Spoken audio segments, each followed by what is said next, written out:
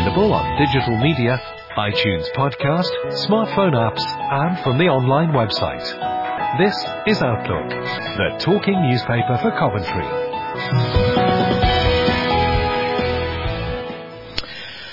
Hello from me, Nigel Hewin, and this recording is being done on Wednesday the 15th of March.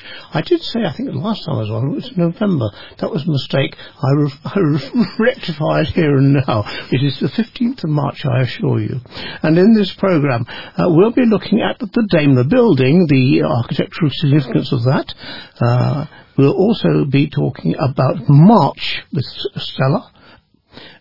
King Charles, of course, will be crowned shortly, but also we're looking at what's going to happen to our, particularly stamps, with his image appearing on that in the near future. And we look at some of the favourites of our older listeners, not myself included, Just William. And we've got a two-part story there about why he is still amusing us 100 years later. And I guess many of you will remember the Black Prince pub in Aldsley Old Road. Well, Keith talks about that and its demise and now partially rubbled. And finally, we're going to end the programme with a blind photographer, or visually impaired photographer, I should say. But before all that, of course, we have got sport, report from the centre, and, of course, your post bag. But we're going to start with this week's news with Elaine and myself. Outlook News.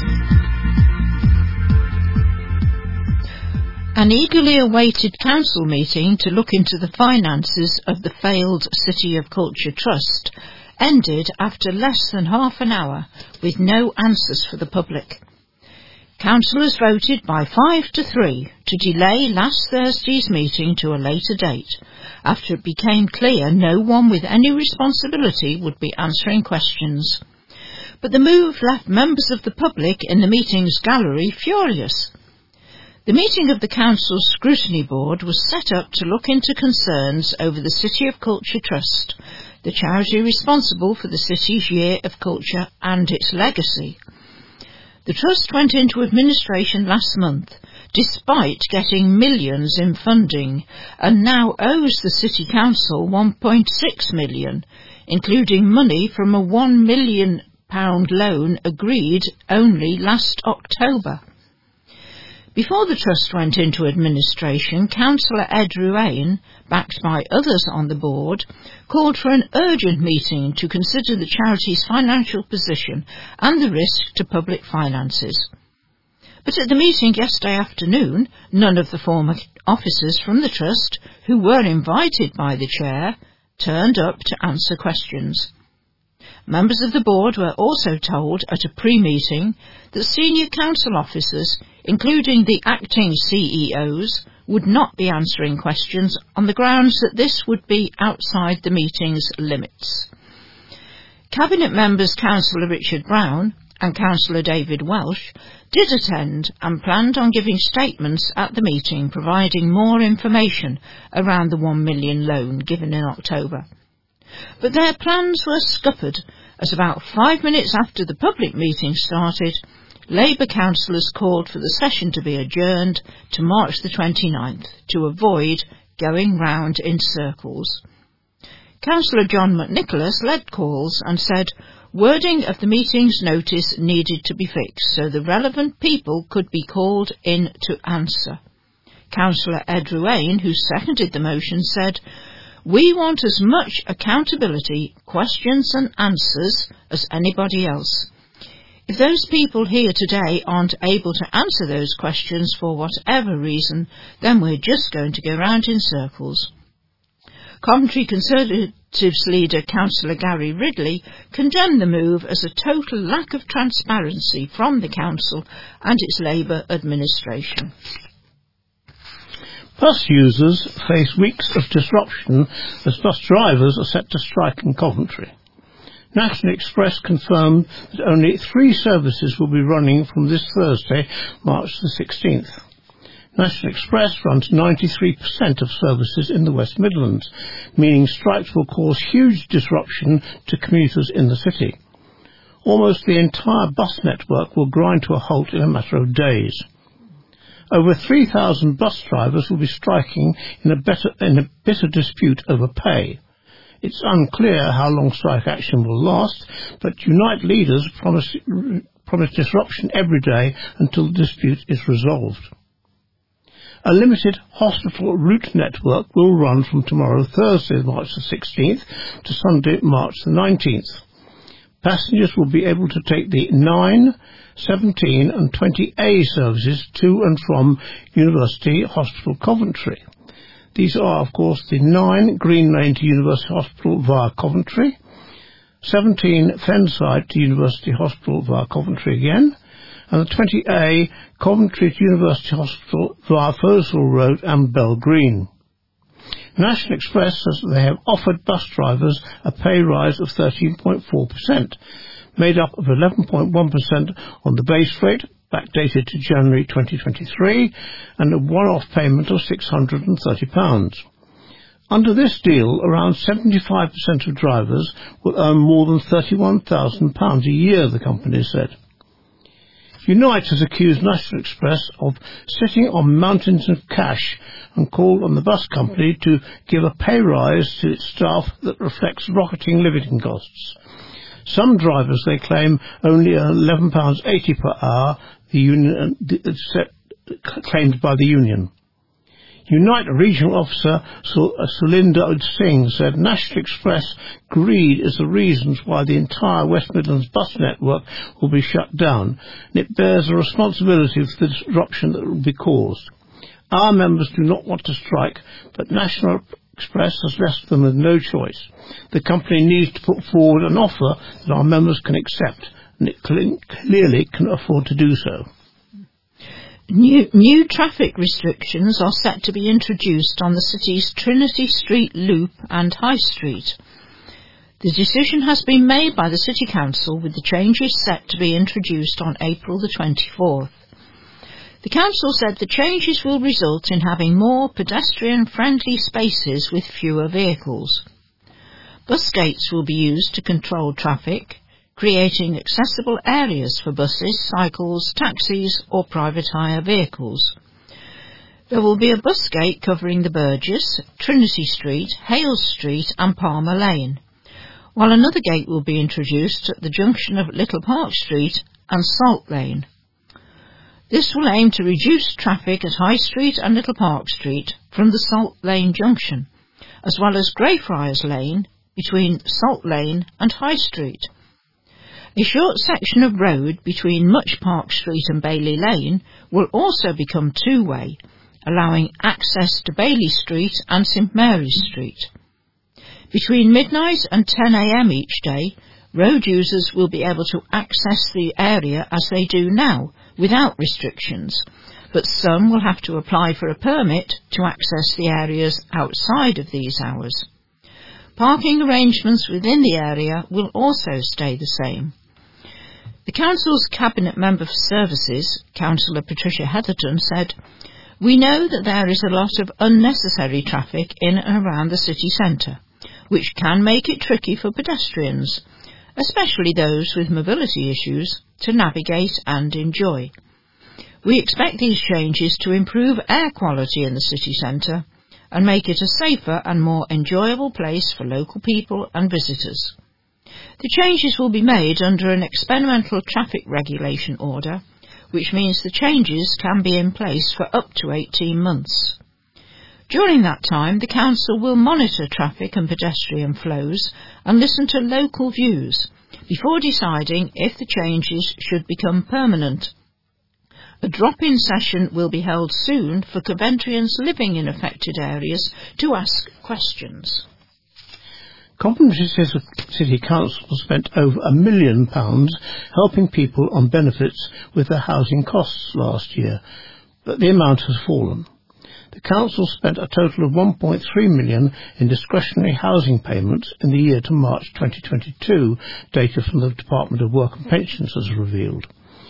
These payments are top-ups given out by councils to help people on benefits experiencing financial difficulty with housing costs, with the aim of preventing an increase in homelessness.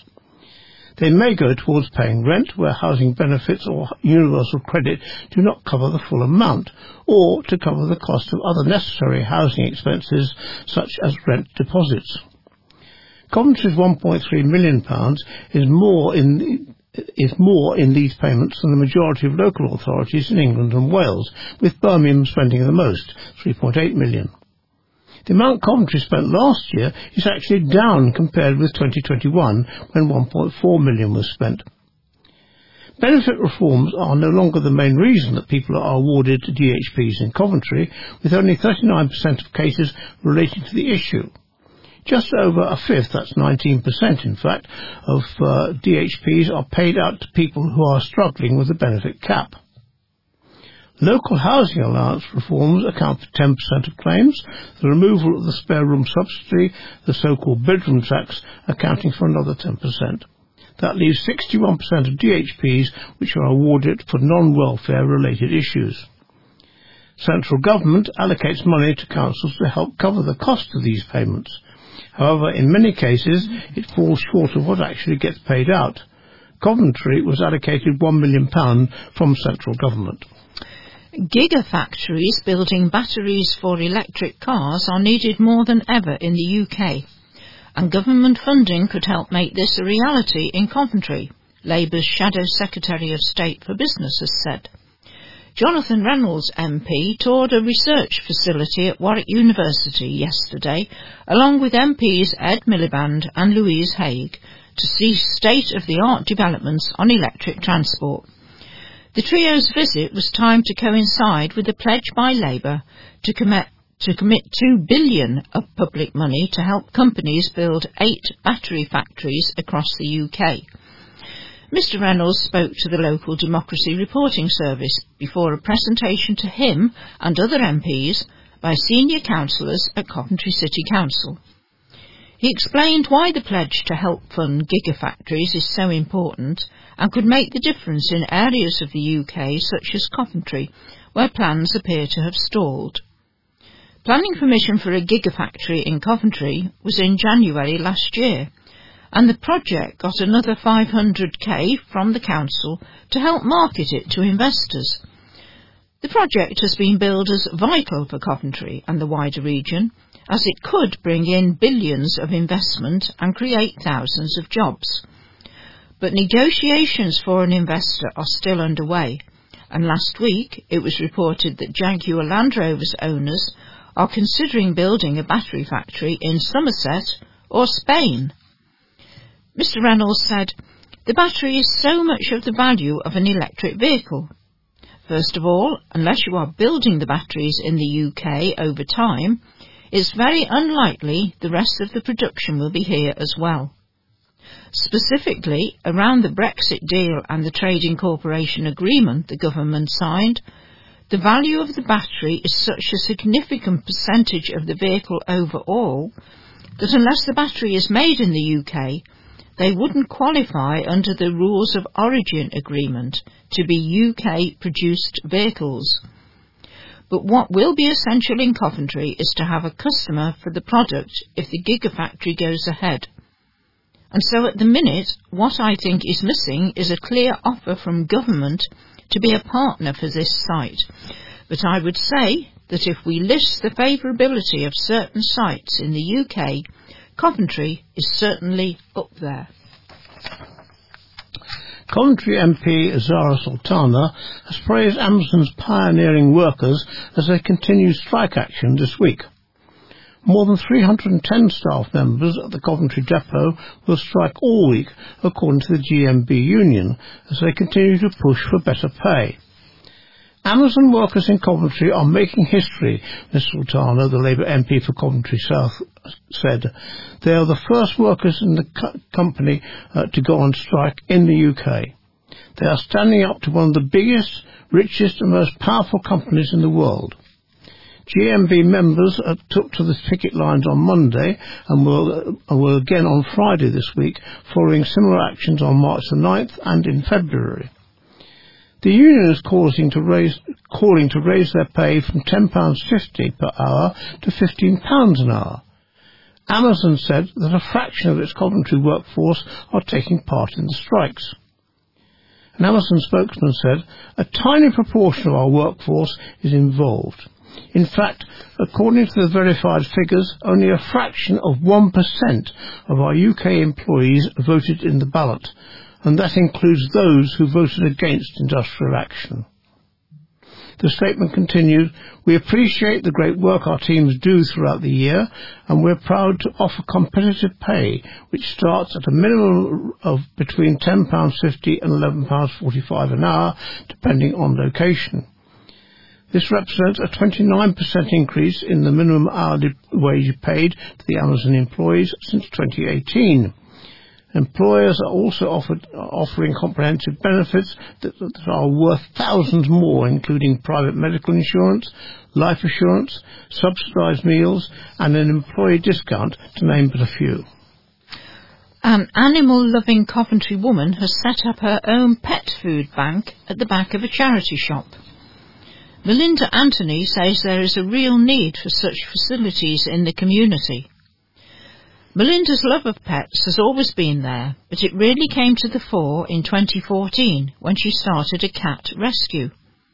She was a member of a community page when she got a call from a distressed couple struggling to feed their pets.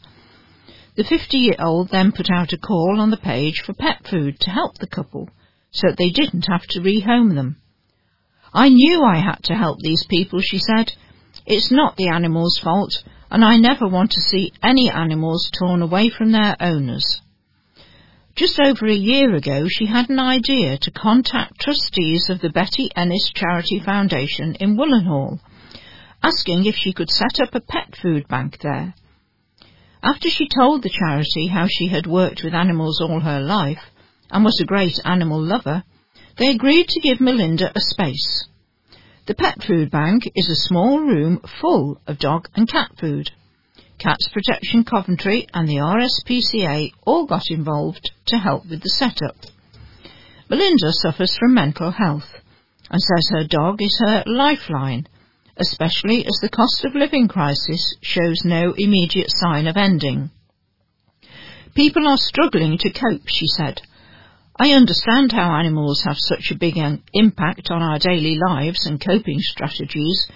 It just breaks my heart to think that people are having to rehome their animals because they can't make ends meet."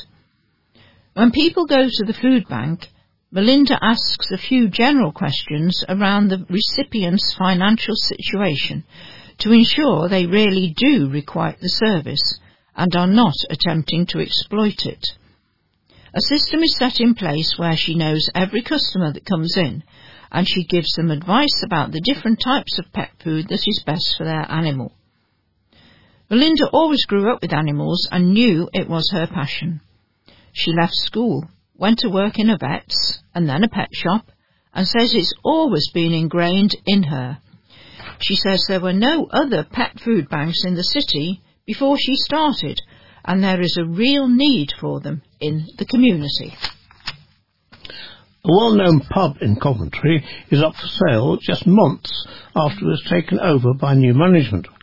The Oak Inn along Gosford Street underwent major refurbishment last year when it was taken over by a new management team. It was hoped the pub would be given a new lease of life with new ownership after the pub had become a hot spot for trouble and violence. The pub was known to stay open later than most drinking establishments in the city centre, welcoming punters until, would you believe, 6 a.m. on weekends. Officers were called to the pub many times, and West Midlands Police even demanded the landlord's licence be revoked. Coventry City Council agreed, and the pub's licence was withdrawn in November 2021. It wasn't closed for long, though, with business partners Dorinda and Nirana, experienced in the pub trade, taking over the place. They implemented new rules to deter violence, closed earlier on weekends, and were said to have imposed stricter door policies with security guards. They also added a menu consisting of Asian cuisine, but less than a year later the pub has been placed back on the market. The Oak Inn is one of 15 Marston's pubs up for grabs in the West Midlands. The Wolverhampton Pub Group now has 61 of its pubs up for sale across the country. A special Dippy the Dinosaur Trail is set to take place around Coventry city centre later this month. It is being held to mark National Lottery Week and will include venues that have benefited from lottery cash, including the Wave, Herbert Art Gallery and Museum, Coventry Cathedral, St Mary's Guildhall and Coventry Transport Museum. The 26-metre-long dinosaur skeleton began a 3-year residency at the city's Herbert Art Gallery and Museum on February the 20th and has attracted thousands of visitors so far. Dippy Mania has also seen a running group map of a unique dino-shaped route around Coventry to honour the special visitor. Now, a special Dippy theme trail will be held on the weekends of the 18th and 19th of March and the 25th and 26th of March. Visitors can explore the city centre while searching for 10 mini Dippies hidden in the participating venues. The trail is free, but participants must provide proof of purchase of a National Lottery ticket. Special Dippy maps can be picked up at any of the participating venues during the event, and the venues will also be offering special offers including discounted admission fees. Councillor David Welsh urged residents of all ages to check out the special trail. We are thrilled to celebrate National Lottery Week by launching the Dippy Trail around Coventry City Centre.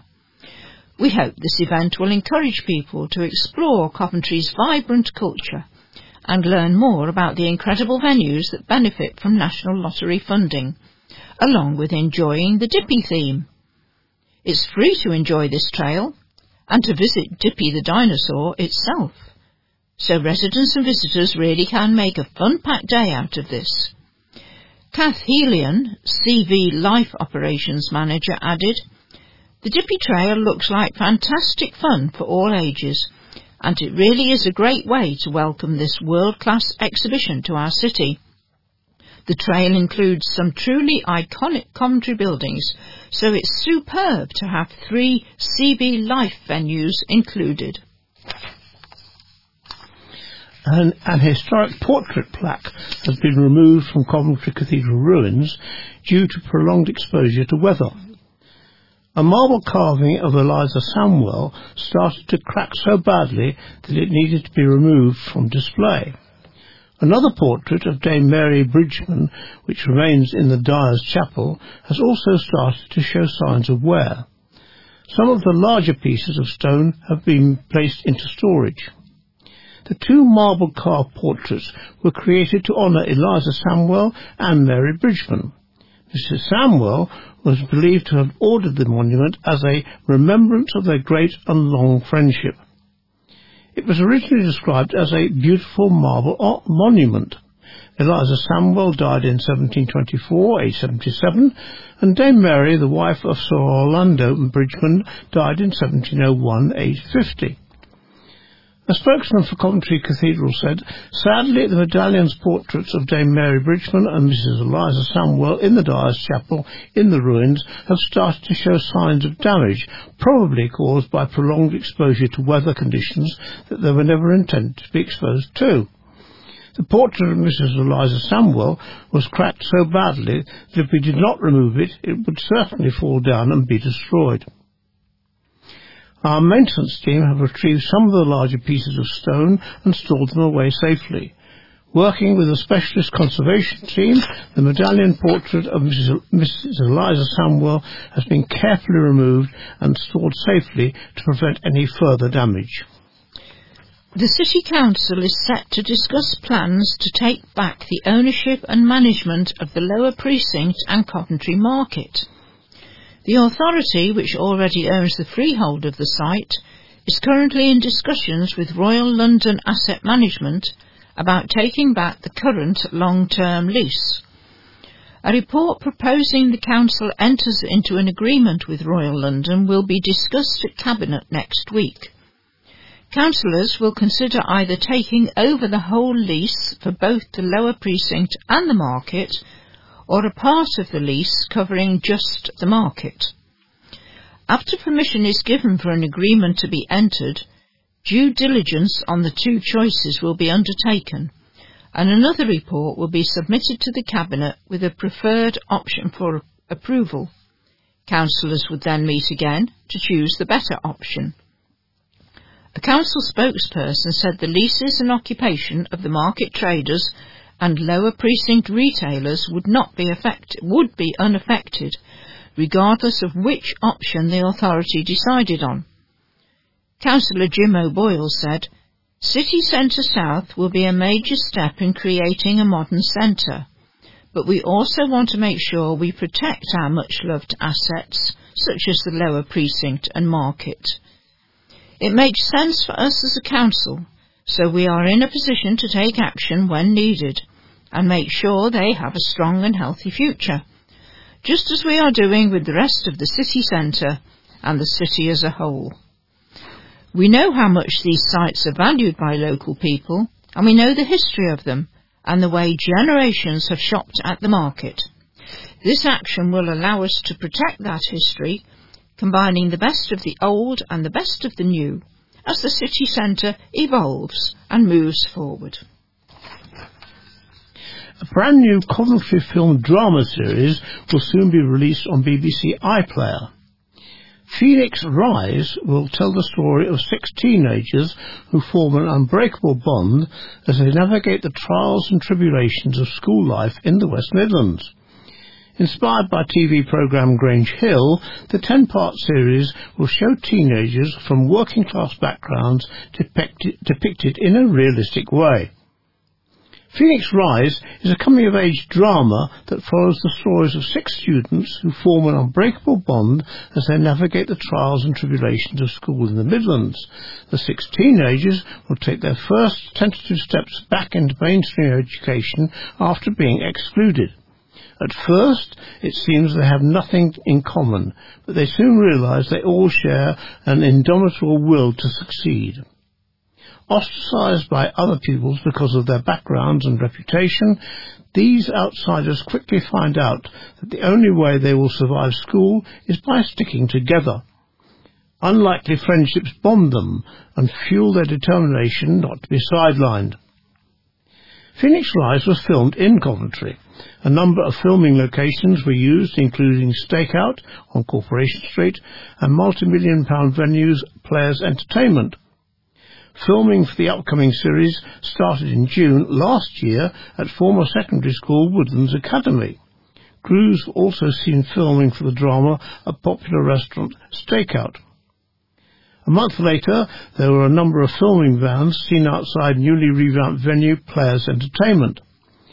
A large section of nearby Bishop Street car park was closed to the public, with vans of filming equipment and props parked outside the venue on Silver Street. Crews filmed the 6 teenagers walking to school in Nod Rise. Other filming locations used were Belvedere Road, Keppel Street, Jardine Crescent and the Alan Higgs Centre. Phoenix Rise will be available on BBC iPlayer from next Tuesday, March the 21st, and will be shown on Friday, March the 24th at 7 p.m. on BBC 3. Plaques have been unveiled in Coventry to honour two-tone music and its origins in the city. Coventry has been given special recognition for being the home of two-tone music, a genre which emerged in the 1970s. The plaques, funded by Coventry City Council, were unveiled at Coventry Railway Station. They mark the former locations of the Rocket Pub and Horizon Studios, which played notable roles in the development of the scene. A plaque used to stand on the Rocket, but disappeared years before it was demolished. The name Two-Tone originated from the record label founded by Jerry Dammers of the Specials in 1979, which signed Coventry's The Selector, Madness, The Beat and The Body Snatchers. Many of the bands championed multiculturalism, and their music sought to overcome the racial tensions of the 70s and early 80s. Pete Chambers, curator-director at Coventry Music Museum, described Horizon Studios as two-tone central. So many classic two-tone tracks were recorded there, he said. It was a really important studio for Coventry. I remember when it went from 8-track to 16-track. It was a really big thing. The Specials, The Selector and Bad Manners were among those to record at Horizon Studios. Mr. Chambers said what bands always remembered, though, was having to lug heavy amplifiers up the stairs because there was no lift. He said the Rocket Pub, just across the road, served as the nearest watering hole, offering bands a chance for a bit of downtime and refreshment during long recording sessions. They often sat there talking different musical ideas and things they were going to do when they got back to the studio, he said. Residents in a Coventry care home have been bringing historic moments to life as part of a Heroes and Heroines event. Evedale Care Home, located on Occupation Road in Binley, is one of the homes across the UK to take part in the project, which saw residents explore the events and people that have built history. The event kicked off with a history-themed afternoon tea party, with residents dressed up as some of their favourite heroes and heroines, such as Queen Victoria and Neil Armstrong, to see what conversations they might have if seated together for tea and cake. More than 100 Four Seasons Healthcare Group care homes are taking part to help share their own knowledge and stories for a fun and engaging trip down memory lane. 84-year-old resident Sylvia Hayes had a great time finding out about the people who have made history. I was Neil Armstrong for an afternoon tea, and I told everyone what it was like to be the first person to stand on the moon, she said. Another resident, 83-year-old Jane Hope, said, I thought history at school was boring, but this has been so much fun. If my lessons had been like this, I might have paid more attention. Evedale's Magic Moments coordinators have also created memory boxes which include newspaper clippings, photos, poems, historical objects, scents and music from different eras to help spark memories and prompt discussions. Steve Gardner leads the programme for the care home and said the residents and staff have enjoyed getting involved with the project. It's been great sharing their expertise and memories to bring history to life in a fun and entertaining way. There have been some wonderful conversations. It's been a great opportunity to reminisce about the past. A popular dance group will be taking to the stage at Godiva Festival in July. Diversity is set to perform at the hugely anticipated festival later this year. Diversity will be performing in front of thousands of fans on Sunday, July the 2nd. Choreographer Ashley Banjo will be leading the troupe as they take to the stage at the War Memorial Park. The dance group shot to fame after appearing on Britain's Got Talent in 2009, being crowned the overall winner ahead of Susan Boyle. Since then, they have had 7 sold-out UK dance tours and even performed at the closing ceremony of the Invictus Games in 2014. Viewers were recently left awestruck after the group performed on Dancing on Ice. Judge Ashley Banjo stepped out from behind the desk and took centre stage as he treated fans to a breathtaking performance alongside Perry Keeley. Other acts which will be performing at the huge city festival are local band The Enemy, as well as Spice Girl Mel C, who will be headlining on Sunday, July the 2nd. Rudimental will also be heading to the city to perform on Saturday, July the 1st. A spokesman for Godiva Festival said, "We are beyond excited to be able to announce that Diversity is joining this year's lineup. The legendary dance crew will be taking to the main stage on Sunday, July the 2nd. Organisers have recently released Tier 3 tickets for £25. Outlook News.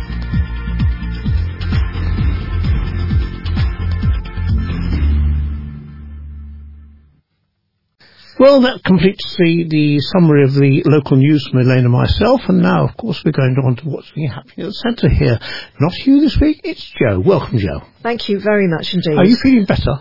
I am feeling better. Some of you may know I had COVID myself 2 or so weeks ago. and it knocks me for 6 whenever it gets me. Yeah. So Have you had it before then? I've had it twice now. Oh, goodness. Yeah, I know. I am one of Make a those. habit of it. I know, it's not an unfortunate habit, isn't it? But I am one of those in a high risk group, so when it gets me, it gets me. Yeah. The first time, did you have a hangover like you are this time? Because you're still feeling tired, aren't you? First time I had it was back at the end of, it seems a long time ago now, doesn't it? Back at the end of 2020. Yes. When it was still quite young, new, right, wasn't it? Yeah. Knocked me out for a week, and then took me 4 weeks to recover my energies. Really? Yeah. This time, I had 5 days it knocked me out. Yeah, you had all the jabs as well. I've had all the jabs and done everything you should. But you've recovered and you're still alive and hale. Will be hale and hearty very shortly. I then. will shortly be hale and hearty. I'm just feeling slight lingering tiredness, but I am much recovered, thank you. So what's happening here? So, well, that is my first point, is just a little reminder. I'm sure Hugh has been reminding everybody that COVID hasn't gone away, and there are still people we come into contact with in everyday life who are more vulnerable, so please continue to be sensible. And any symptoms of colds, flu-y things, I didn't have much warning of it. I just felt suddenly that I had a heavy cold, and then it suddenly got a lot worse. But so just continue to be careful, and if you do feel you've got symptoms, best to be careful and stay away for a day or two. And if you can test, for sure, do that. But just wait till symptoms subside a bit and help us all out. Yes. So, best will in the world, we can only do so much, but let's continue to be a little bit careful. So, on to news from the centre. Yes, Hugh sends his apologies. I think he's mentioned we've been very caught up in recent weeks with applying for a large chunk of money from the council. Oh, good. To support some extra services we'd like to run. That's going through, or has it happened? Well, it hasn't quite finished happening. There's a few hitches, and we're having to have discussions about lots of things, so it's taking a lot of his time. Red tape, yes. Yes, to some degree, quite a lot of important, detailed issues. But you're very hopeful, I guess. We're hopeful, but we've got a few hurdles to overcome, so we'll have to wait and see. But it has been keeping both myself, but particularly Hugh, very busy. So he has been beavering away in his office, if not so available as usual. Right. So we'll let everybody know when we know where we are with that, obviously. Yep. And what you're going to do if you do get it, of course, then? Well, I can't really go into detail, right? No secrets yet, if you want to. No, it's all a little bit on the quiet at the moment, but, Yeah. We've always wanted to, wherever we can, we're looking for opportunities to do more of what we do and reach a wider audience. Yeah. So it's very much focused on How many people have you got coming regularly here now?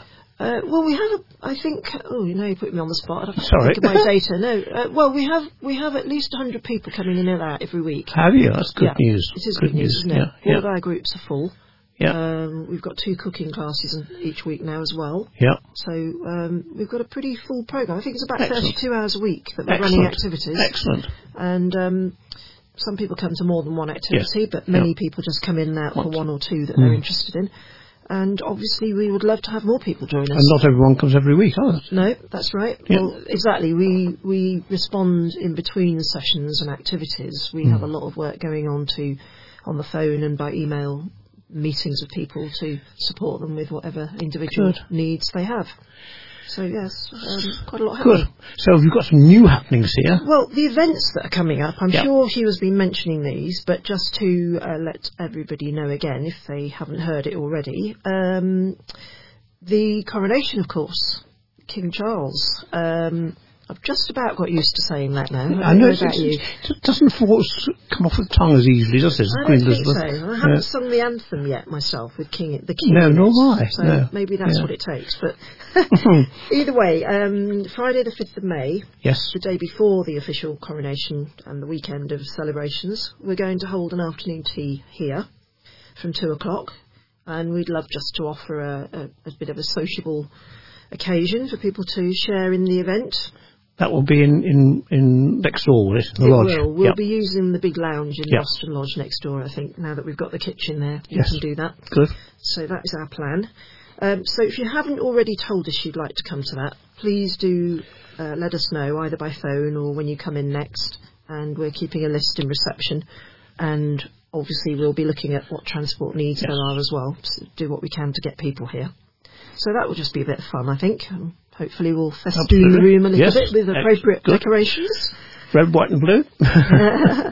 So the other thing that's coming up, which I'm not sure has been mentioned, but on the 1st of April, which is a Saturday. What an appropriate date. Yes, well, I hope this is for true. we're actually holding an event, a forecourt shop sale, which we're calling April Foolishness. I think Hugh has mentioned it a while back. I don't know if he has recently because I haven't been here. Yeah, sorry, that's my COVID cough just going. Yes, so that will be a big shop sale. June and her team are getting us ready for that. So they've got some lovely things in the shop now. So we're hoping the weather might be a bit better by then. Yep. You never know, do you? You could spread outside a bit. Yeah, we'll have a lot of stalls outside and try and attract people as they go past. And so if anyone wants to come and join us or get your family members to come along, that would be lovely. And buy things. Yes, exactly. We do shift quite a lot of stock on days like that, and June does very well to replenish and keep things new, so that's always good. And the other thing you might have noticed or been told about is in reception here we have a giant Easter egg which was donated, and we're using it to run a raffle, giant Easter egg raffle. Good. So if you'd like to join in with that, it's £1 to go.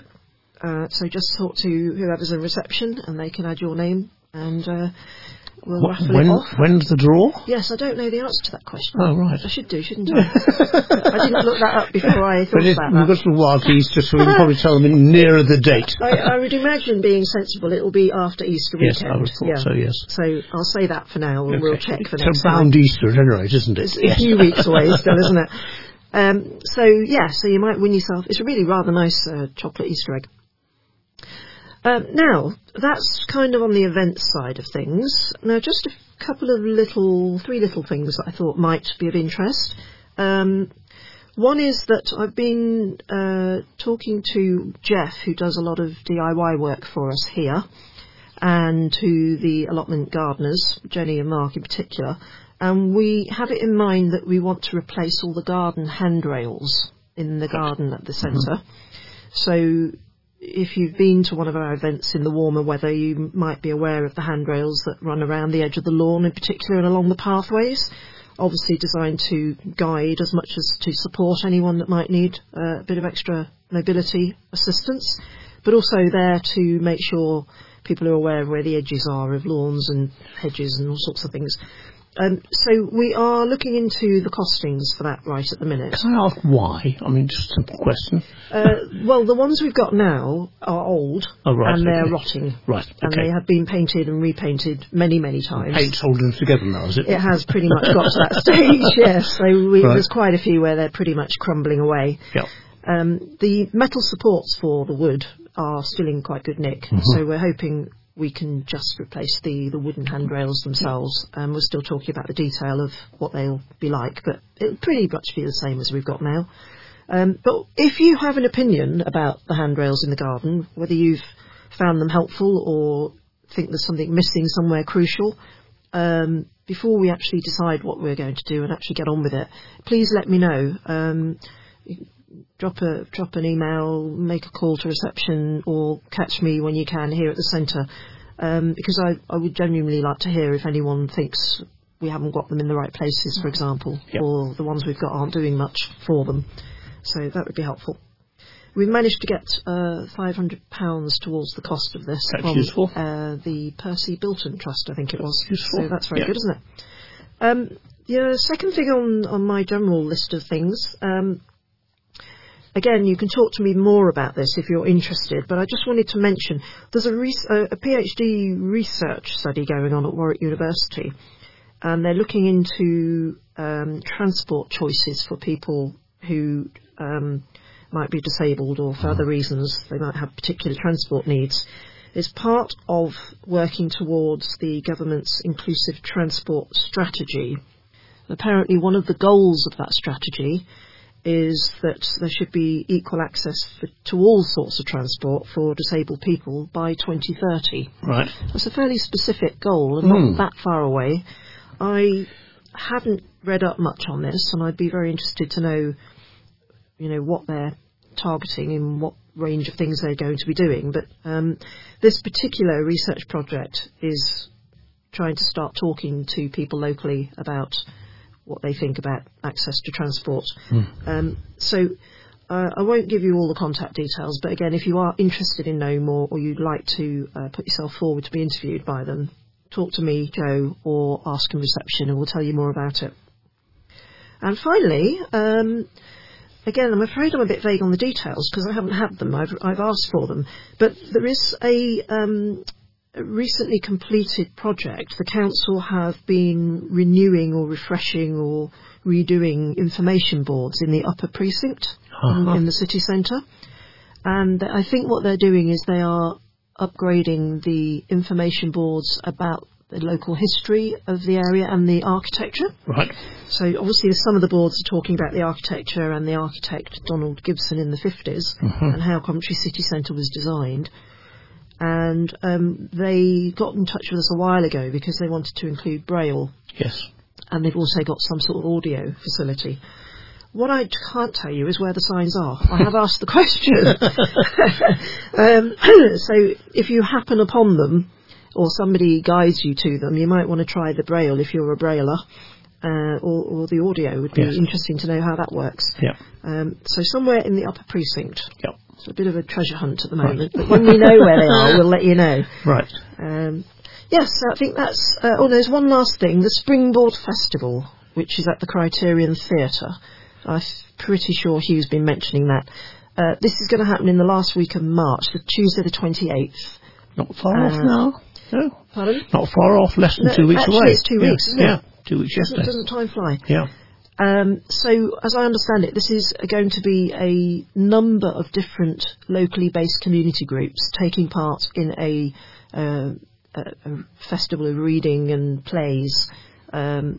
A creative writing group from here is going to be part of it. Good. So, if you'd like to attend that, it'll be a sort of evening where all the different groups produce their work and actors are going to be on stage performing some of the creative writing. So tickets are £12.50 and you can ask in reception and we'll add you to the list for that. And transport as well, as usual, presumably. Yes. Yeah. So, yes, that's my news from the centre this week. Plenty to be going on with for the time being, I think. Good. Yes. Good. We're all looking forward to spring. Yes, aren't we just? Yes. Now it's gone wet and cold again, but it's got quite chilly again, hasn't it? There's a little bit of ice on the grass. Mild tomorrow, apparently. Yeah. But, when did the clocks change? I can spring forward. They go forward at the end of March? Is there a specific date? I'm trying to remember. I don't know. Not long, is it? It's not long. I mean, we've got the equinox next week, haven't we? Oh. Yeah, 21st, the equinox, isn't it? Okay. 12-hour day, 12-hour night. Oh, right, yes. So it's getting and that's the official start of spring, isn't it? Yeah. The official start of spring. We just need it to get a bit milder now, don't we? Yes. But I think we're having more of a wintry spring weather now, rather than this funny, very hot and very cold. It's wet and damp and, everything. However, yes, we'll tell you more. On that note of hot and cold, I should mention that Heather's not in next week in reception. She's going on holiday to hotter climes for a week. Good for her. She won't be getting the frost that we are. Someone will be there, though. Yes, absolutely, yeah. Good. Okay, well, thank you, Joe. You're very welcome. We'll see you and or Hugh next week. Will do. Thank you. And now it is time to go over to sport, and here's, as usual, is Sarah. Outlook Sport.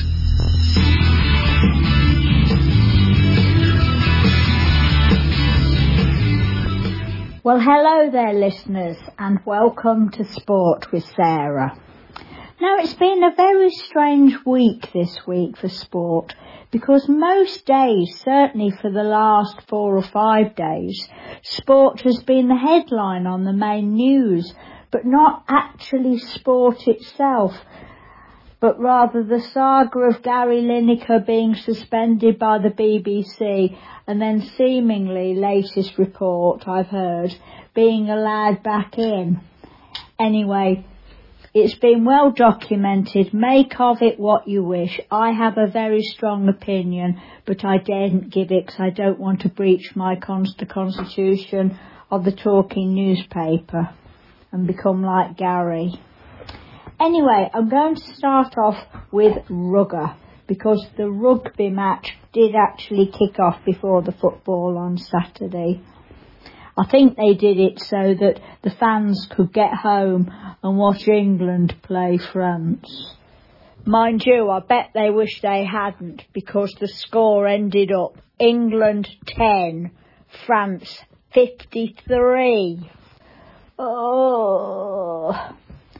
Anyway, going back to the main match, Coventry travelled down to Cornwall to play, our arch rivals, the Cornish Pirates, and led for the vast majority of the match. This was so frustrating, because when one of our players was sin-binned, where he has to go off the pitch for 10 minutes, the Pirates absolutely capitalised, and those pesky Pirates ran out 31-26 winners. Oh dear, Cov, what a terrible journey back. It's a long drive back from Cornwall, and I hope you weren't listening to the England match. Anyway, going on to the round ball, Coventry City played Hull City at the CBS Arena.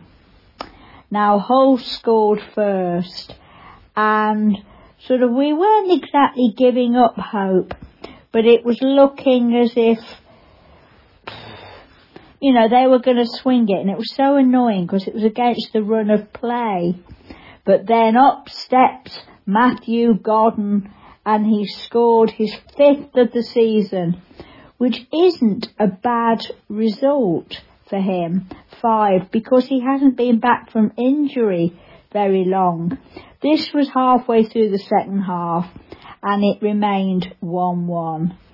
Coventry are currently 10th, but just to show how close the positioning is in our league, as I said before, we went into the match in 8th. By drawing, we dropped to 9th, but then as a result of games elsewhere later on, we are now 10th. Hey ho. Now, Leamington took on Chester, and I'm afraid it was a 0-0 draw, but at least they're now just above the relegation zone.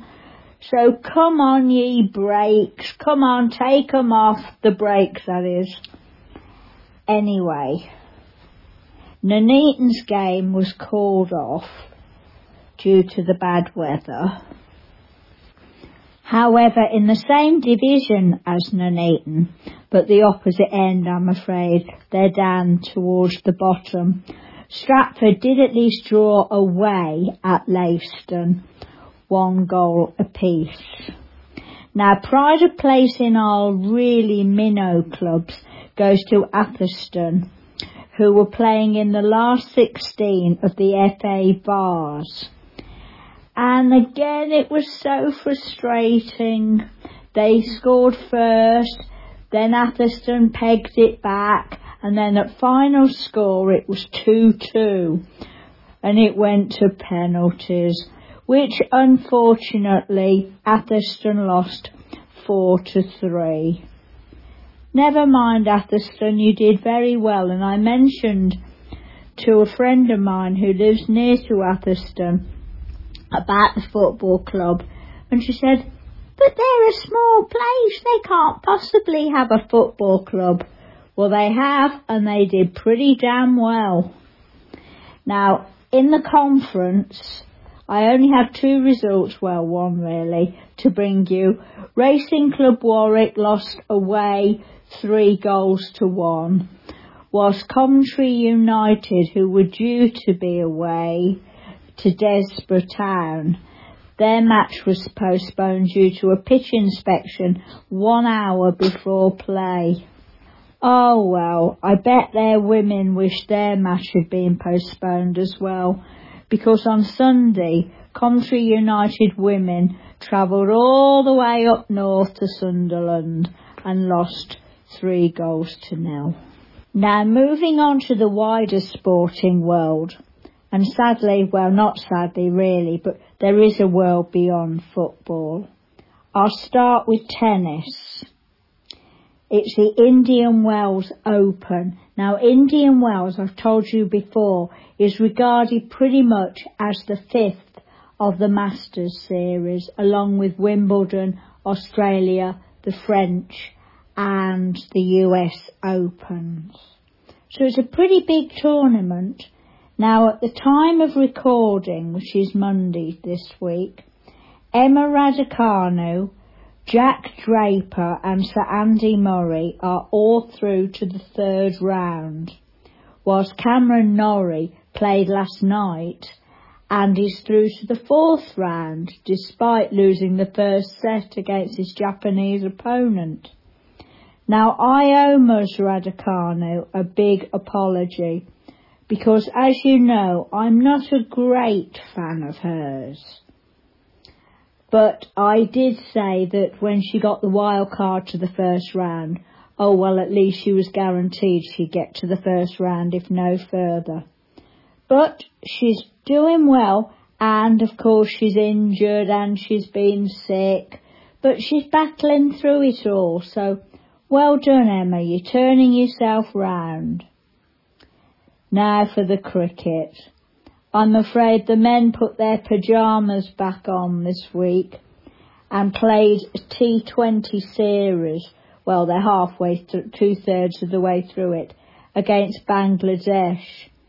But sadly, they lost the second test, T20, which means they're guaranteed to lose the 3-match series. Hey-ho. Now, in case you're getting a bit confused about, wow, these cricketers must be really fit. 1 minute they're in Pakistan or New Zealand playing a series test match.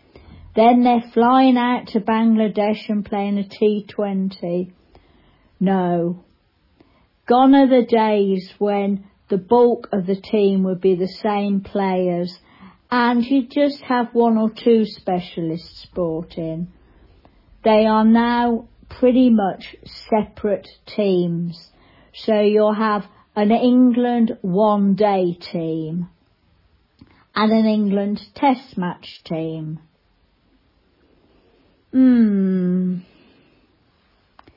And finally, now I hope this makes you smile. It sort of made me smile when I saw a headline on the BBC website. Great Britain returned to the international scene, playing in a qualifier for the World Cup against Germany. Now, they actually lost the qualifier 15-14.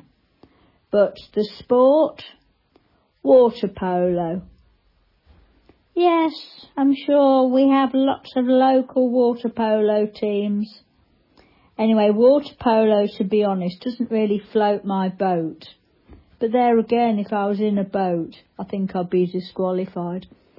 Anyway, on that point, I will love you and leave you and see you all next week when hopefully there's a bit more sport rather than talk about sport. Bye. Whoa there, Lewis. Listeners, you're not escaping to Postbag yet, because I wanted to bring you an update on the tennis. And I realise this is only an update of what happened overnight on Monday, and by now both players I'm going to mention are probably well and truly beaten and on their way home. I owe a huge apology for doubting Emma Raducanu. For the first time since she won the US Open, she has beaten a top 20 ranked player, namely the 13 ranked and seeded Beatrice Haddad Maria. And she has now made the 4th round, i.e. the last 16 of the Indian Wells. And this, as I said before, is despite feeling very groggy before her first match last week, not training as a result for 2 days, and when she does go on the training court, she still has her wrist bandaged. And the second tennis update I wanted to give you is that I mentioned that Jack Draper and Sir Andy Murray were 2 of the remaining Brits in the 3rd round. But what I didn't realise was They were actually playing each other last night. Now, to put this in perspective, there is 14 years difference between the two of them, which is quite a lot pretty much in tennis. In fact, they did say that when Andy Murray won his first Grand Slam, Jack Draper was 7, which really puts it, into perspective. Anyway, it was a victory for Draper at 6'5". I wish I'm 5 foot. Over Sir Andy in 2 straight sets. And now, listeners, you can escape to your postbag. Bye. Thanks, Sarah. And of course, after Sarah, as usual again, we go into postbag. And again, as usual, it's Dave with your postbag. Hello and welcome to your postbag. Sarah has top billing this week, and she's replying to Bob Syme by talking about her favourite radio stations. Hi, it's Sarah here again. Now, I'm just replying to Bob Syme's great article, and hopefully one that will kick off a debate, about radio stations. Now, I may be 50 many, but I still wake up and love free radio. It has to be free radio for me in the morning. I do like the breakfast combo. I think they're really good. But then on the whole, during the day, I just have CWR on, but I don't actually tend to sit down and listen to it, other than the quizzes. It's just kind of on as a bit of background noise. But if there's any sport on, you can bet your bottom dollar I'm there. Radio 5, Radio 5 Extra, or Talk Sport.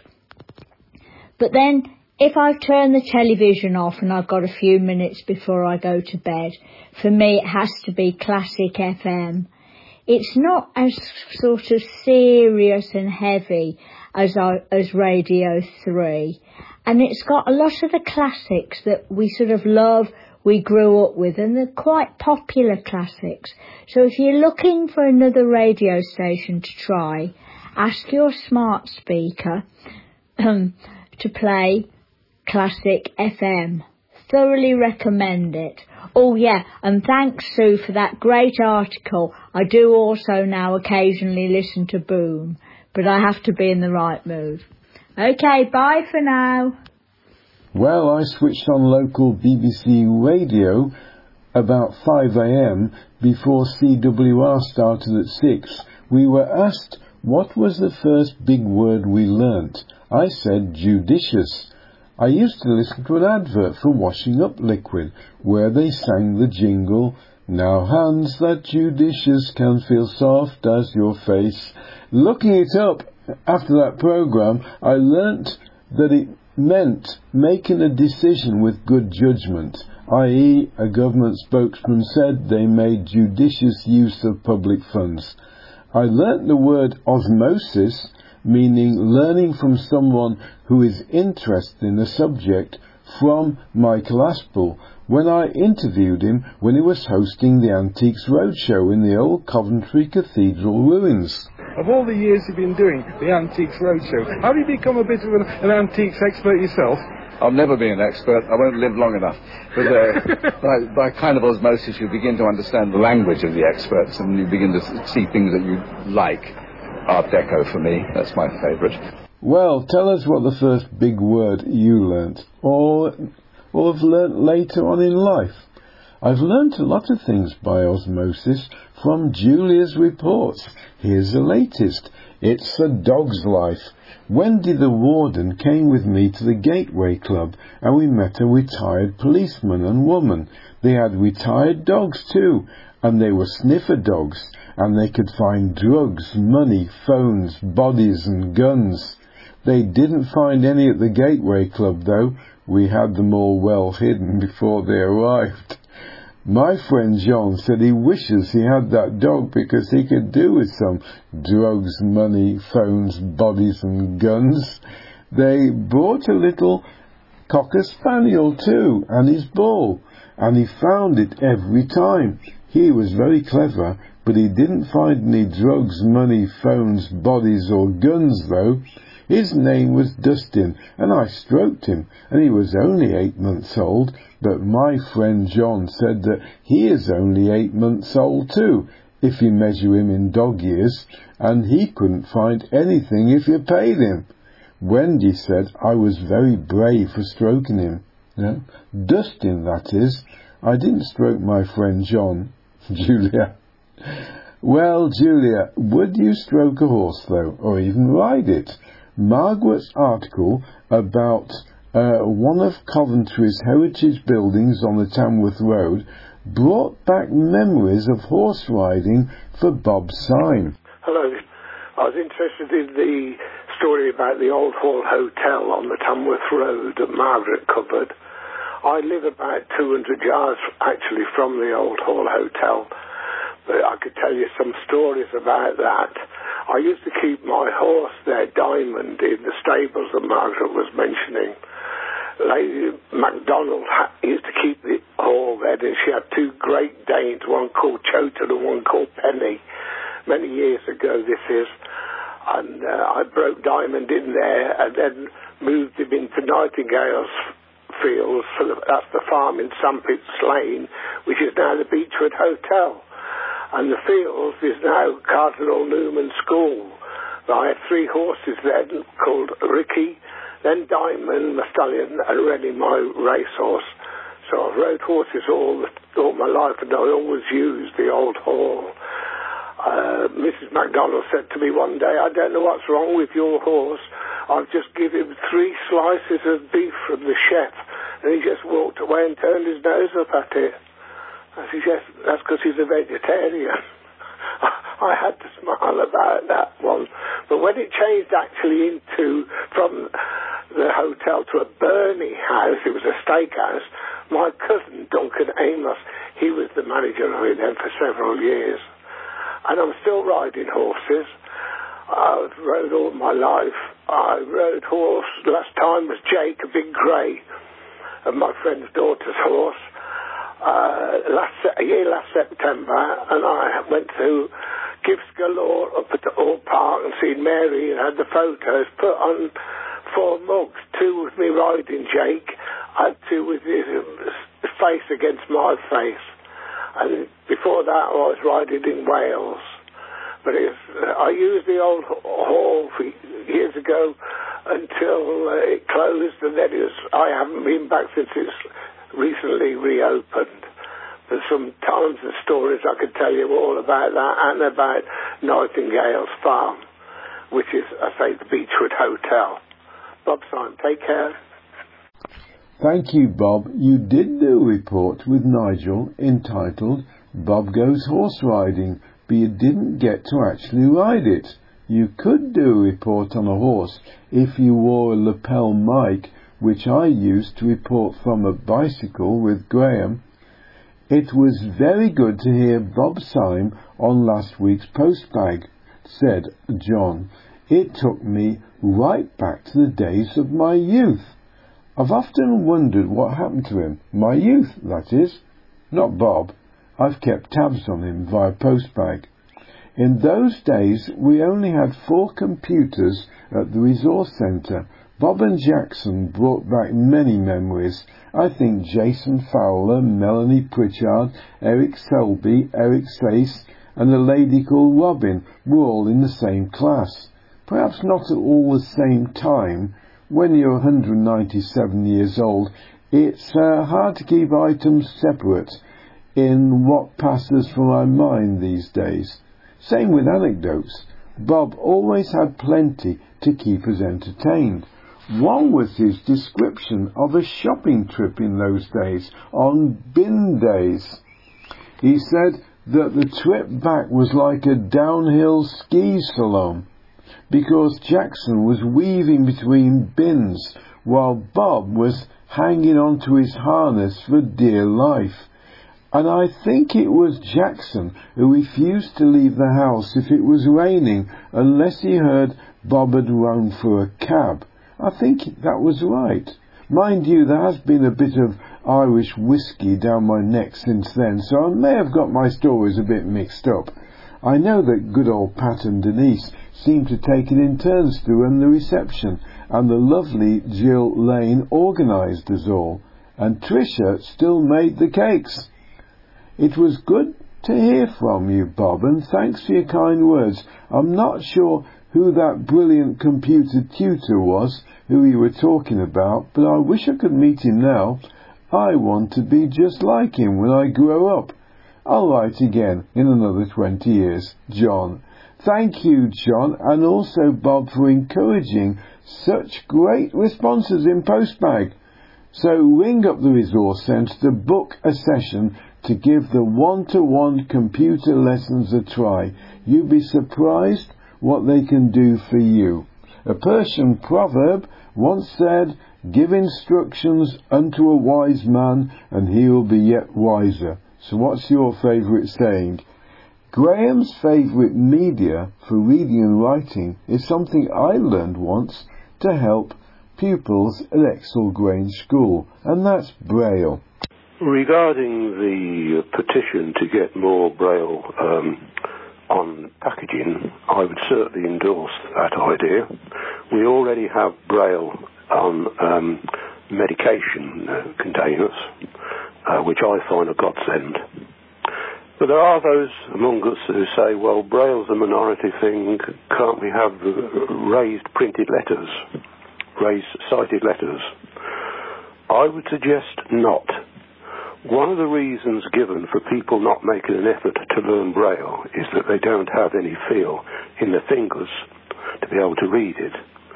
And if they have a problem in reading Braille, then they're certainly going to have a problem in reading raised cited letters. I read Braille and I'm familiar with cited letters, but I have a problem with raised cited letters on packaging, particularly if the surface is smooth, like a smooth plastic material. It's just unidentifiable as far as I'm concerned. And it is yet another good reason for making an effort to learn Braille, which I would certainly recommend anybody to do. Thank you, Graham. Hugh talked recently about Amy's book Renaissance being available from Waterstones. Here she is to tell you herself. I understand you've had your poetry book in Waterstones. Yes, it's now in Waterstones online, so anyone that goes into any Waterstones in the country, and if they ask for my book Renaissance, they should look it up and be able to order it for you. And it's also available when you go into Warwick Books as well. That's not online. Anyhow, you can get the physical book from Waterstones. So, well done to Amy, and remember you can buy a poetry book, Renaissance by Amy Clennell, from Coventry Resource Centre. Thank you for your messages this week. Please keep the interest going. You know that phone number. Ring the Resource Centre on 02476 717 522 and press 5 for Coventry Talking Newspaper and leave a message. So keep the interest going. It's been fantastic. Thank you. Join me next time. Bye for now. Another week, another postbag, and thanks to Dave. Margaret now continues her tour of Coventry's buildings of significant architectural style, and I think everyone knows that both the former Jaguar Browns Lane site and the company's former Daimler Radford plant have both been developed as housing estates, but it's the Daimler building that Margaret describes. The site of Sandy Lane in Radford is the birthplace of the British motor industry. The old cotton mill, later known as Motor Mills, was acquired by the Great Horseless Carriage Company and Daimler Company to manufacture motor cars in 1896. Francis Barron, works manager of the GHCC, wrote, "In 1897, at the Motor Mills, Coventry, I built the first petrol motor cars in England." One of the first of the cars went to Lord Ivy for the Duke of York, later George V. This vehicle was completed at least 1 or 2 months before the first Daimler came off the production line. By the 1920s, the GHCC had moved on and Daimler filled the entire site down to the canal. Daimler occupied Motor Mills until 1937. Up until 1940, the old site was used as an Air Ministry store. Both sites received direct hits during the Blitz, and there was a great deal of damage except for on the office block and the powerhouse. The powerhouse stands alongside the canal. The Daimler offices, built in 1903 and which face Sandy Lane, are the only visible reminder of the famed company and are still in use. We are now well into March, of course, with many signs that spring is just around the corner. Snowdrops and daffodils and crocuses are in their colourful flower. Last month, you'll remember that Stella talked about February, and now she's here again to talk now about this month, March. March gets its name from Mars, the Roman god of war. An apt description when we consider the rough and boisterous windy weather which often characterises the month. We also use images of animals when referring to it, saying that if it begins, that is, comes in like a lion, it should go out like a lamb, or vice versa, of course. Poets talk of the winds as stirring the dancing daffodils, to my mind the loveliest of all flowers, with their bright trumpets heralding the spring.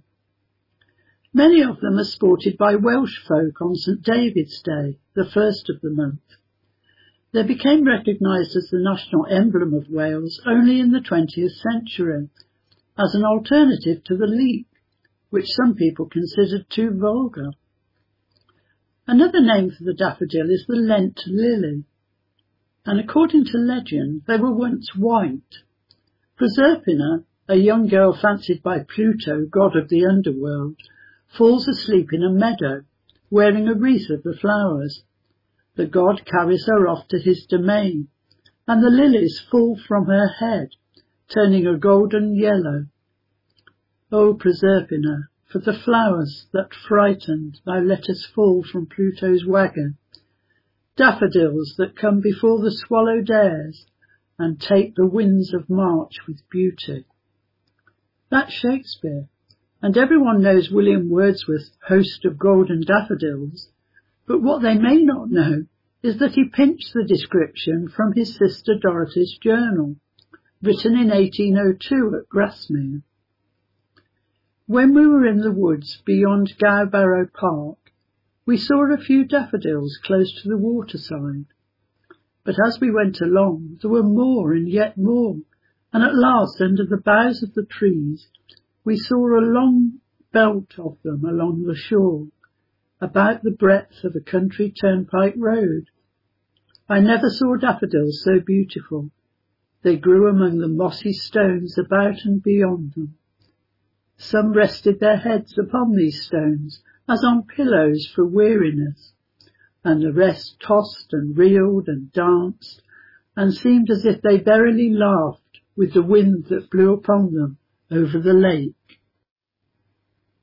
As well as St David's Day on the 1st, there's St Patrick's Day on the 17th, celebrated by the many Irish people living in Coventry, as well as others who don't need much excuse for a party.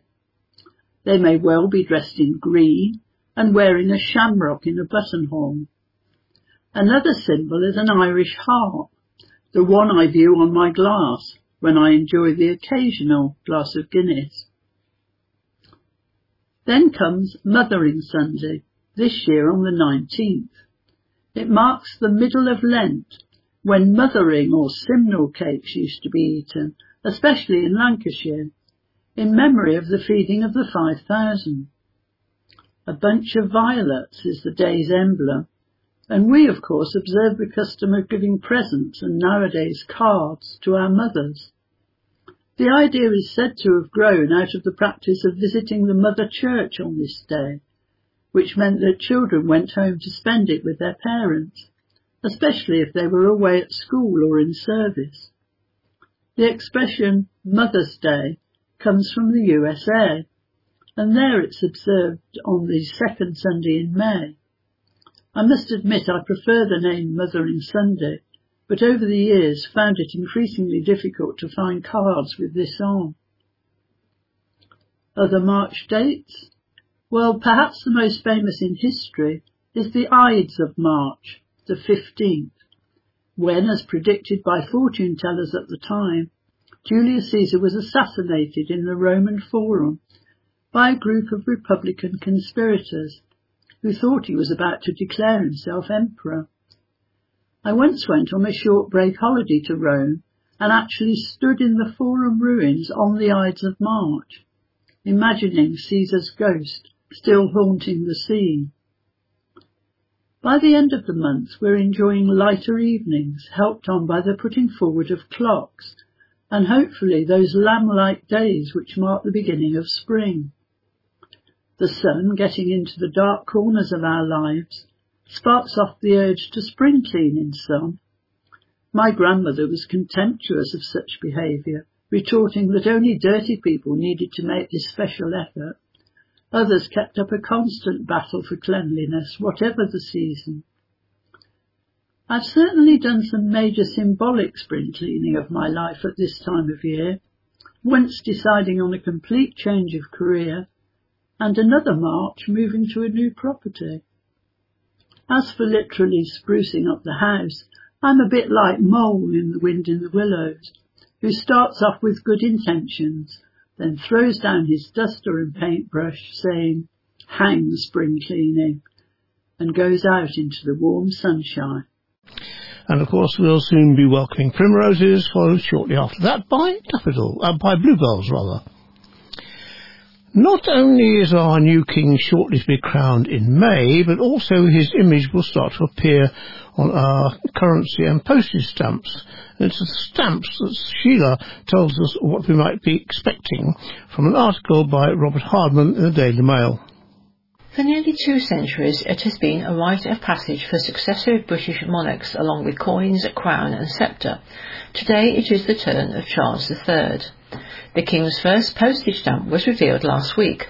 To be precise, this is his first definitive, the regular stamp in constant circulation, the one that's stuck to most of the things we receive or send each day. Initially, the King will be available in the same 4 colours as those used by the late Queen at the end of her reign: plum purple for first class, marine turquoise for first class large, holly green for second class, and pine green for second class large. However, as philatelists will spot immediately, there is one intriguing difference between Charles III and every other monarch going back to the first definitive, Queen Victoria's penny black. For Charles III appears with no crown or diadem. It is, we are told, the personal choice of the king himself. All the others have featured some sort of regalia. Even Edward VIII, who appeared on his short-lived run of stamps with a bare head, though he was never actually crowned, had an image of the crown in his frame. Elizabeth II, like Victoria, wore a diadem on hers. Insomuch as a stamp can convey intimacy, the crownless Charles III design certainly lends the new stamp a more human touch. The stamps that go on general sale on April the 4th, but in order to avoid undue waste, retailers will continue to sell Elizabeth II definitives until they run out. The Royal Mail says these can be used indefinitely as long as they carry the barcode down the side. Any without must be traded in by July the 31st, or they will be invalid. The King's stamp features an adapted version of his new portrait by Martin Jennings, which was created for the obverse of the new Charles III coinage. Unlike Elizabeth II, the King will face the same way on both his stamps and coins. The late Queen faced left on stamps and right on coins, because monarchs alternate the direction of their profile on coins with each successive reign. Her son therefore reverts to looking left on coins. However, all monarchs look to the left on their stamps. The decision was taken by Edward VII, who thought it would look peculiar for the monarch to face away from the contents of a letter. Britain is the only country on earth which can use its head of state as its postal identity. Everywhere else, from the US to the tiniest Pacific island, must apply its name. The British exemption is down to Rowland Hill, the man who invented the postage stamp. Until then, recipients paid for post, and the cost was calculated according to the mileage travelled and the size of the letter being delivered. Hill's idea of offering an adhesive stamp for a penny, the penny black, in return for nationwide delivery was revolutionary. Placing the monarch's face on the front, it was argued, also made it much harder to forge, and so the tradition stuck. What modern letter writers may find most astonishing is that the 1 penny fee remained unchanged throughout the reigns of Victoria and Edward VII. Nor was there any demarcation. What we now call first-class next-day delivery was simply standard delivery. Astonishingly, the price stayed the same for 76 years. It was only under George V, in the midst of World War I, that the price for a letter went up to a penny halfpence. Still, a letter posted anywhere in Britain would reach a soldier on the Western Front a day later. Compare that with the degree of postal inflation during the reign of Elizabeth II. In 1952, a standard stamp cost 2.5 pence. By the time the post office invented first and second class stamps in 1968, the prices were respectively 5 and 4 pence. Today, that same letter costs 95 pence for first class. And as for second class postage, some people are still waiting for their Christmas cards. It should, however, be pointed out that the Royal Mail's regulator, Ofcom, imposes some of the toughest delivery targets anywhere in the world. In 2003-04, the Royal Mail set an all-time postal record when it handled more than 20 billion items. But the dawn of email has had a catastrophic impact, reducing that number to 8 billion, and that was before the postal strikes. If the trend continues, the postage stamp will be little more than a collector's curio by the time Prince George's image ends up on an envelope. Although the King's new stamps are not on sale yet, they are on display in the Postal Museum at Clerkenwell in London. The penny black, the most famous stamp, was not used for very long. All stamps needed to be cancelled after use, hence the postmark. The Victorian postmasters soon found that black ink did not show up well on a black stamp, so they began printing the same stamps in red.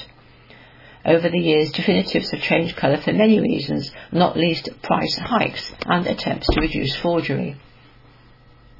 No reign saw as much postal innovation as the last one. The late Queen presided over a major change in style with the introduction of bold new commemorative stamps honouring everything from pop music and trains to wildlife. These versions remain exceedingly popular with collectors. Unlike her predecessors, the Queen also changed her portrait mid-reign. In the early years, the post office image was based on a stunning 1952 photograph by Dorothy Wilding. However, stamp designers find it unwieldy, and in 1967 the Queen approved a new bas-relief portrait by the sculptor Arnold Machin. It is still regarded as a masterpiece. It is one of the most reproduced images in history, reprinted more than 300 billion times. So we can expect new stamps as soon as the stocks of Elizabeth II stamps have all been used, and then we might see the first of the new coinage, with the King's head facing the opposite way to his mother's, which of course is the tradition. I'm sure everyone is familiar with Just William, the books, of course, and the stories of the mischievous schoolboy and his nemesis, Father's Elizabeth, by Richard Crompton, which have now turned 100 years this year. Dominic Bliss investigates why they still continue to amuse us in this first article, a part 2 article by Sue, the next one next week. Scruffy, mischievous, and largely inscrutable, at least as far as adults are concerned, William Brown is one of the best known and most cherished characters in children's literature. Created by novelist Richmore Crompton, he made his debut 100 years ago, when her first Just William book was published in 1922. Over the following century, he has remained a perennial favourite, the star of no fewer than 38 books, later translated into dozens of foreign languages, as well as countless films, TV series, radio shows and plays. In the English language alone, more than 12 million of the Just William books have sold. But how on earth did this scampish schoolboy, with his loyal group of friends, the Outlaws, and their uproarious escapades, become so popular? Jane McVeigh, whose recent biography of the author has been published to celebrate the 100th anniversary, says, William is an ageless character. He's been described as a sort of everyman. He can speak to all of us because we look at the adult world through his 11-year-old eyes, and we see people for how they really are. I think that really touched a nerve with Compton's readers. One of William's key character traits was his rebelliousness. In the stories Compton wrote all the way up until her death, aged 78 in 1969, the schoolboy was always getting caught up in all sorts of scrapes. There was the time he pinched his brother's bicycle and skidded out of control all over the family picnic. Or when he decided to lock the family cook in the coal cellar so he could raid the larder and invite his friends round for a house party. Or the sanctuary he opened for the protection of rats. On one occasion, he and the Outlaws kidnapped a baby and left it in the charge of a cow. On another, he broke into a house only to discover another, more serious burglar at work. Inevitably, anything William turns his hand to, often with the best intentions, results in total mayhem. Also inevitably, he almost always comes out on top. Having first appeared in the 1920s, he is the original mischievous school kid, an inspiration for all sorts of fictitious rascals, ranging from Dennis the Menace and Minnie the Minx to Pippi Longstocking, Bart Simpson and Horrid Henry. McVeigh says William's rebel behaviour is key to his appeal. He does things all of us wish we could have done, but know we wouldn't have been brave enough to do it. And he does it all with a certain innocence, not always understanding the implications of what he's doing. William Brown lives in an unnamed, fictitious village in the home counties, with his long-suffering parents and older siblings, Ethel and Robert. When he's not dressed up as a pirate, a robber or a lion tamer, he typically sports dishevelled school uniform, scuffed shoes, tousled hair and a grubby face. His speech and writing are peppered with mispronunciations, malapropisms, bad spelling and dropped consonants. In one story, William hangs a sign on his snoring Aunt Emily's bed, stating that she is a fat wild woman talking native language.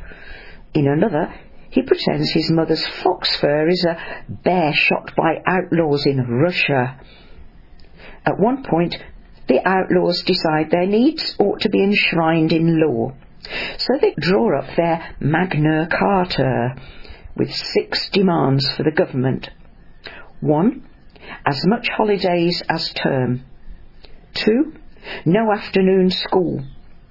3. 6 a week pocket money and not to be took off. 4. No Latin, no French, no arithmetic. 5. As much ice cream and bananas and cream buns as we like free. And 6. No punishments and stay up as late as we like.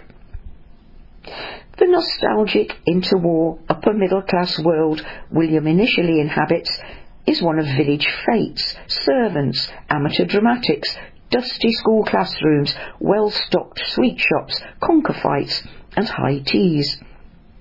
As well as his fellow outlaws, Ginger, Henry and Douglas, recurring characters include Joan, for whom William has a soft spot, various strict teachers, doctors and a procession of elderly aunts and male cousins.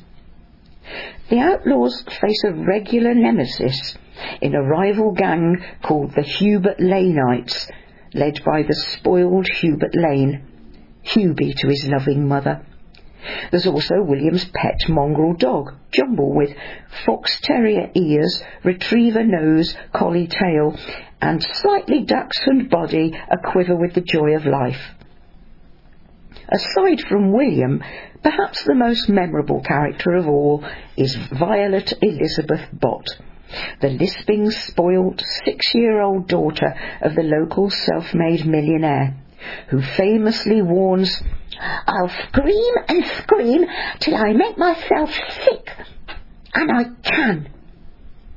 Crompton described Violet's vocals as a scream that would have put a factory siren to shame, and which was guaranteed to reduce anyone within 10 yards of it to quite an expensive nervous breakdown. In the 1970s television adaptation, William's nemesis was famously played by young Bonnie Langford.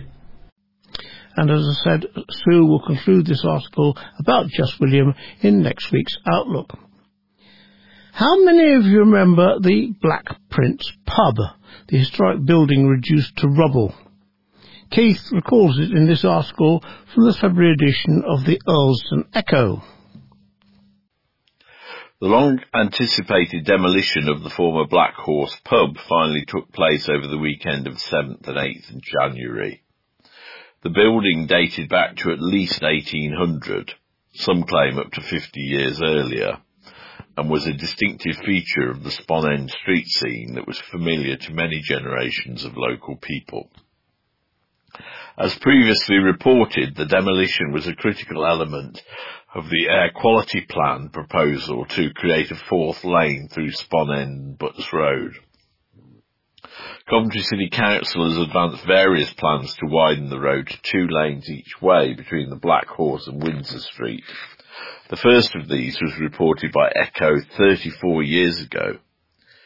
The popularity of the pub up to its closure in 2012 and its listed interior have saved the building until now, but with the pub closed for more than 12 years and converted to residential use, in the process losing the very features that merited listed status, the will of the council and the priority given to air quality have finally prevailed.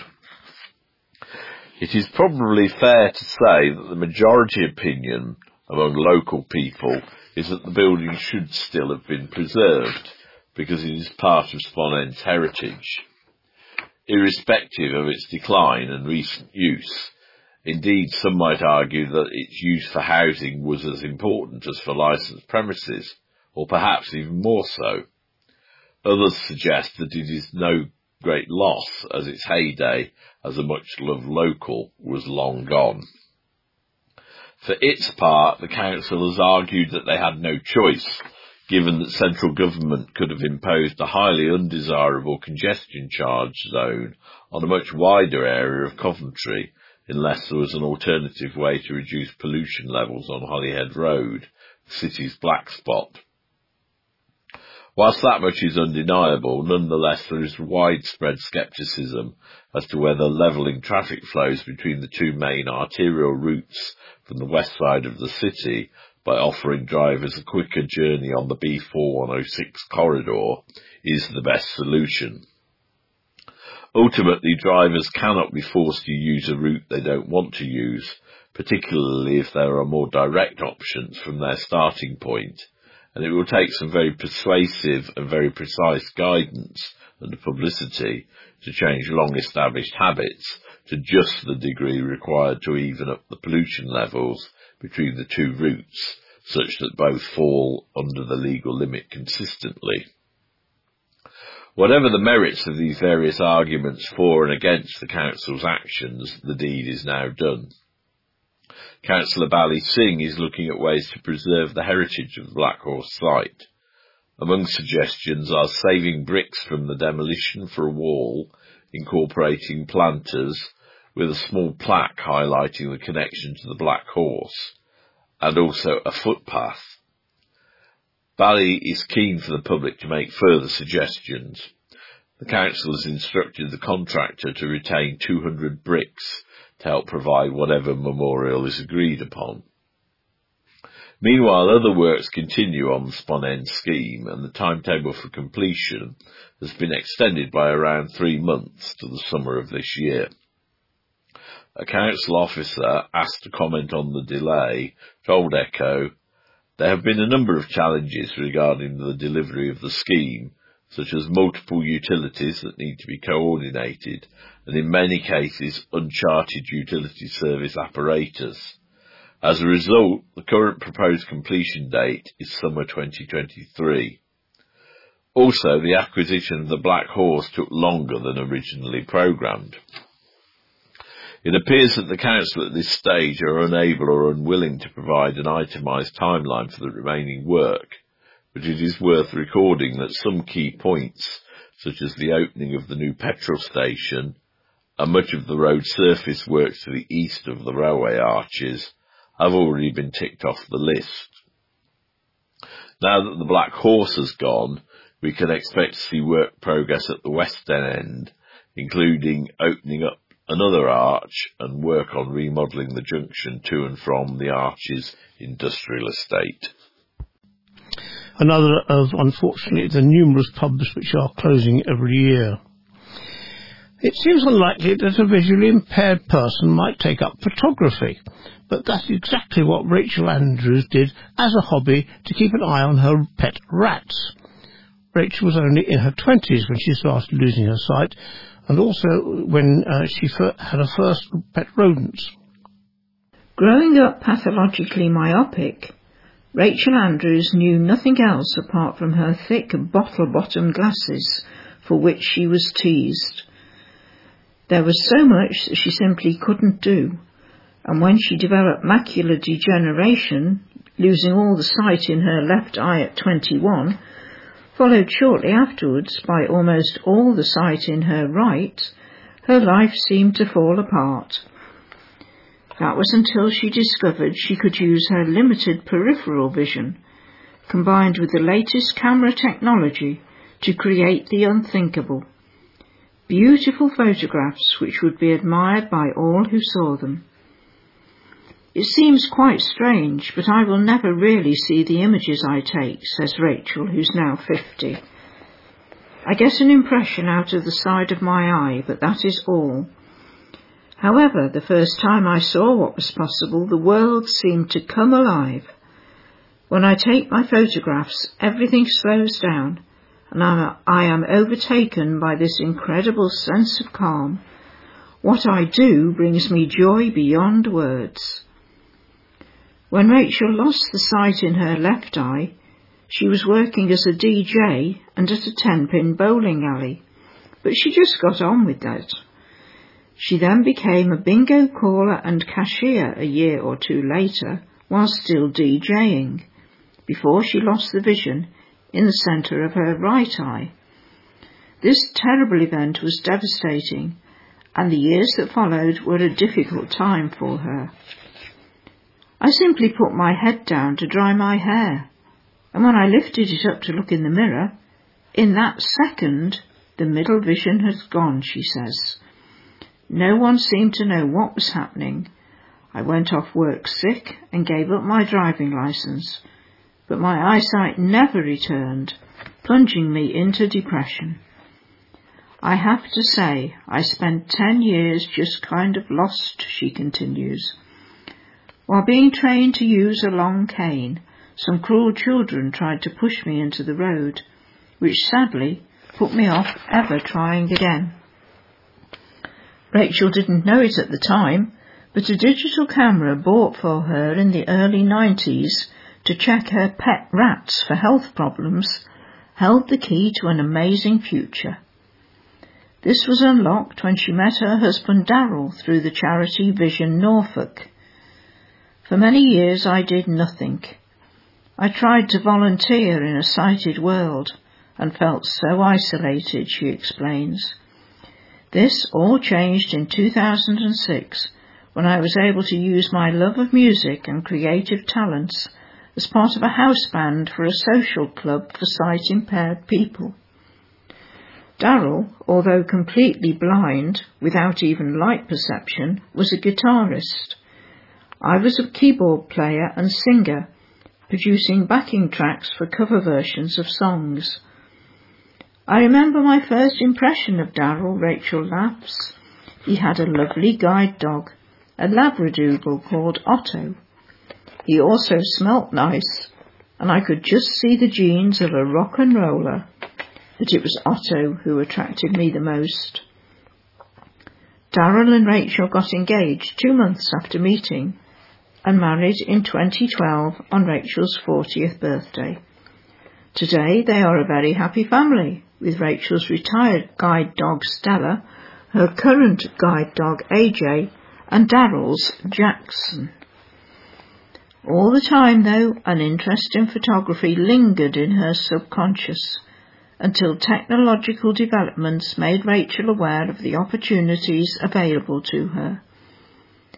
A system called focus peaking began to become more widespread in specialised cameras as a way to do what Rachel can't: see if an image is in proper focus.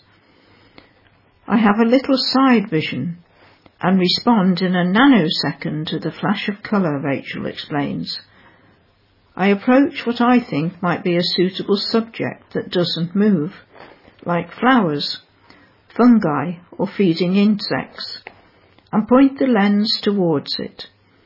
The parts which are in focus light up with a red outline like a lightning strike. The moment this happens, I push the shutter button and fire off shots. Rachel's talent has developed so much that she now shares her photos through her website, Soft of Sight Photography. She has learned to use her body to stabilise the camera and breathe and move very slowly and carefully towards the subject. However, the revelation when she first cast her eye over her work and saw what she'd created, "This is art," I thought, and the feeling of achievement was overwhelming. Alongside photography, I have my work as a disability rights campaigner, promoting the right of the visually impaired to vote, as well as championing all sorts of other issues. The couple use many aids at home, such as talking phones, scales and jugs, as well as other electronic devices. Rachel's dream is to go back to Fort William in Scotland, where she visited in her late 20s, to trudge through the undergrowth in search of photographic opportunities. I initially felt hesitant sharing my love of photography with Darryl, as he cannot participate in it, but he often asks me to talk about what makes a great picture. Even though I never truly see my own photos, I wish to include sight-impaired people in my art, as I feel so strongly that they should derive pleasure from the creativity everyone assumes belongs to those who see. That uplifting story of a visually impaired photographer brings us to the end of this week's Outlook. But of course we're back with you next week. So with that, it's goodbye from me, Nigel Hewin.